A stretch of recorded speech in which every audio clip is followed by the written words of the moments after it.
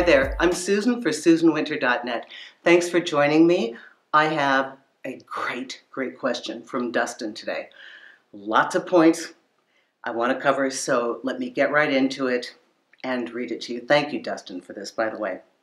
Dustin writes, "Hi, Susan. I got out of a very toxic relationship 6 months ago. My ex broke up with me. She has BPD, that's bipolar disorder. I've been through a lot emotionally post-breakup. I know for my salvation I need to move on from her, but I still find myself painfully longing for this person. How do I move on? I'm terrified that my next relationship will be just as painful, if not worse. How do I feel good again and trust again?" Wow. Okay. All right, this is intense. Now, first of all, it's been 6 months. That's good. Secondarily, you're watching videos. You found your way to me. You must be reading other books, working with a therapist. I feel that you are doing what you need to do. Now, understand, you were dropped into the middle of a relationship with somebody that has an illness. And no matter how hard you try, no matter how loving and patient you are, no matter your level of communication, that's something you cannot fight. I know, because one of the great loves of my life was eventually diagnosed as paranoid schizophrenic. I could not figure it out, no matter what I did, and I don't think you're really taking a look at how much this affects the relationship, okay? You can only do as much as you can do. So I would give yourself a break there and also understand that, your partner's reactivity is not their choice either. So try to understand that this was probably unworkable from the beginning and credit yourself with trying. And I'm sure there was a lot of passion, a lot of chaos, a lot of drama. So when you ask why you still long for this person and why you have trouble moving on, think of the enormity of the emotional impact. I mean, this kind of a situation with this psychological setup, it ticks every single emotional box you have, from the heights of passion and excitement to the depths of despair, because it is so potent with huge volumes of emotion. This is like a roller coaster like this. So in its absence, you're going to feel this incredible void. And your life probably feels like it's gone from technicolor to gray. As weird as this seems, in the void, that's where you're going to recover. Don't worry, the colors do come back. And this time they're in right order. They're not in an extreme hue that doesn't actually exist. They will come back. But comparatively speaking, this time period that you're in, the absence of all this stuff, the emotions that make us feel that we are alive.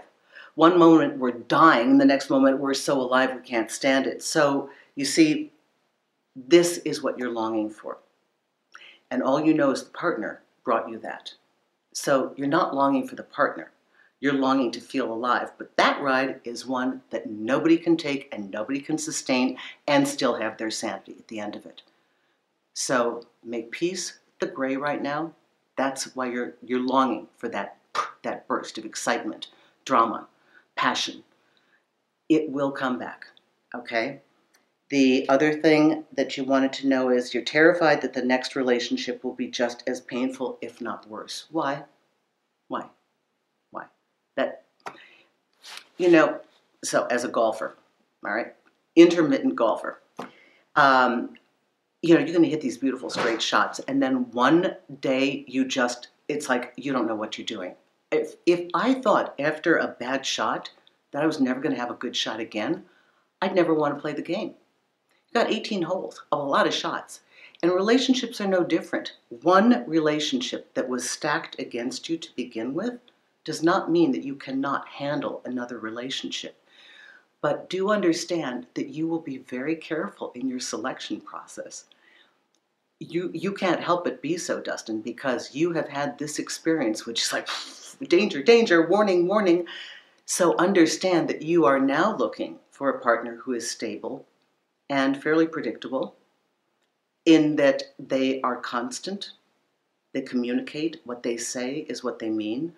You're going to have to look for something that is within the realm of what you feel is normal, okay?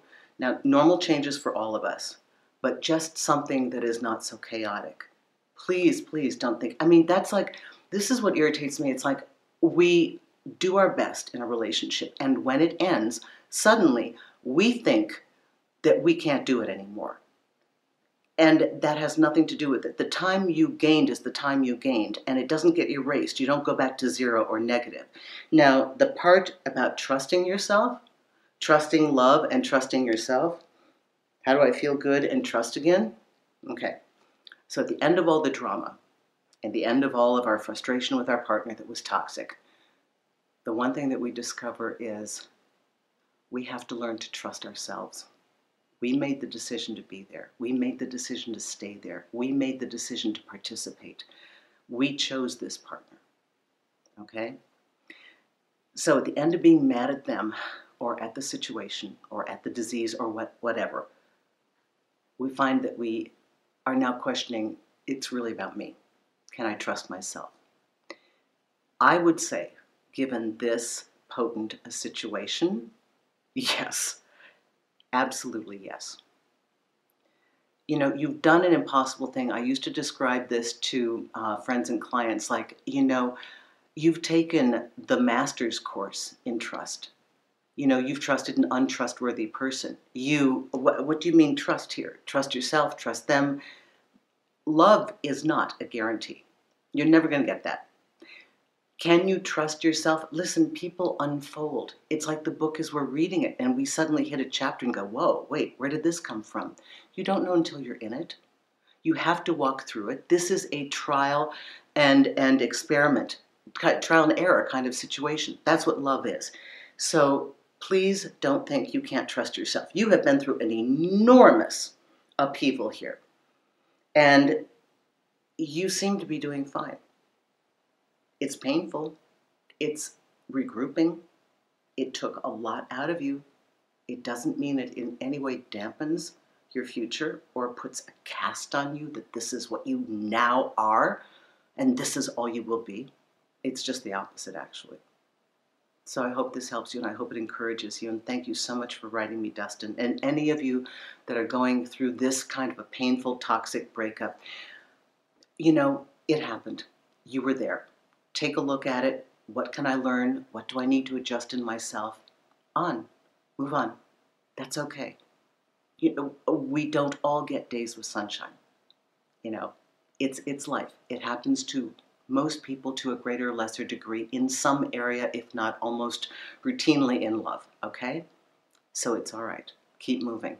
Thank you. Thank you so much for your question, and it was really wonderful and really impactful. Thank you so much. Susan Winter for SusanWinter.net. If you want to work with me privately, you can call me on Magnify, or you can check out my website and see what kind of consultation packages you want. If you prefer to listen, tune into iTunes, The Susan Winter Show. Thank you for joining me.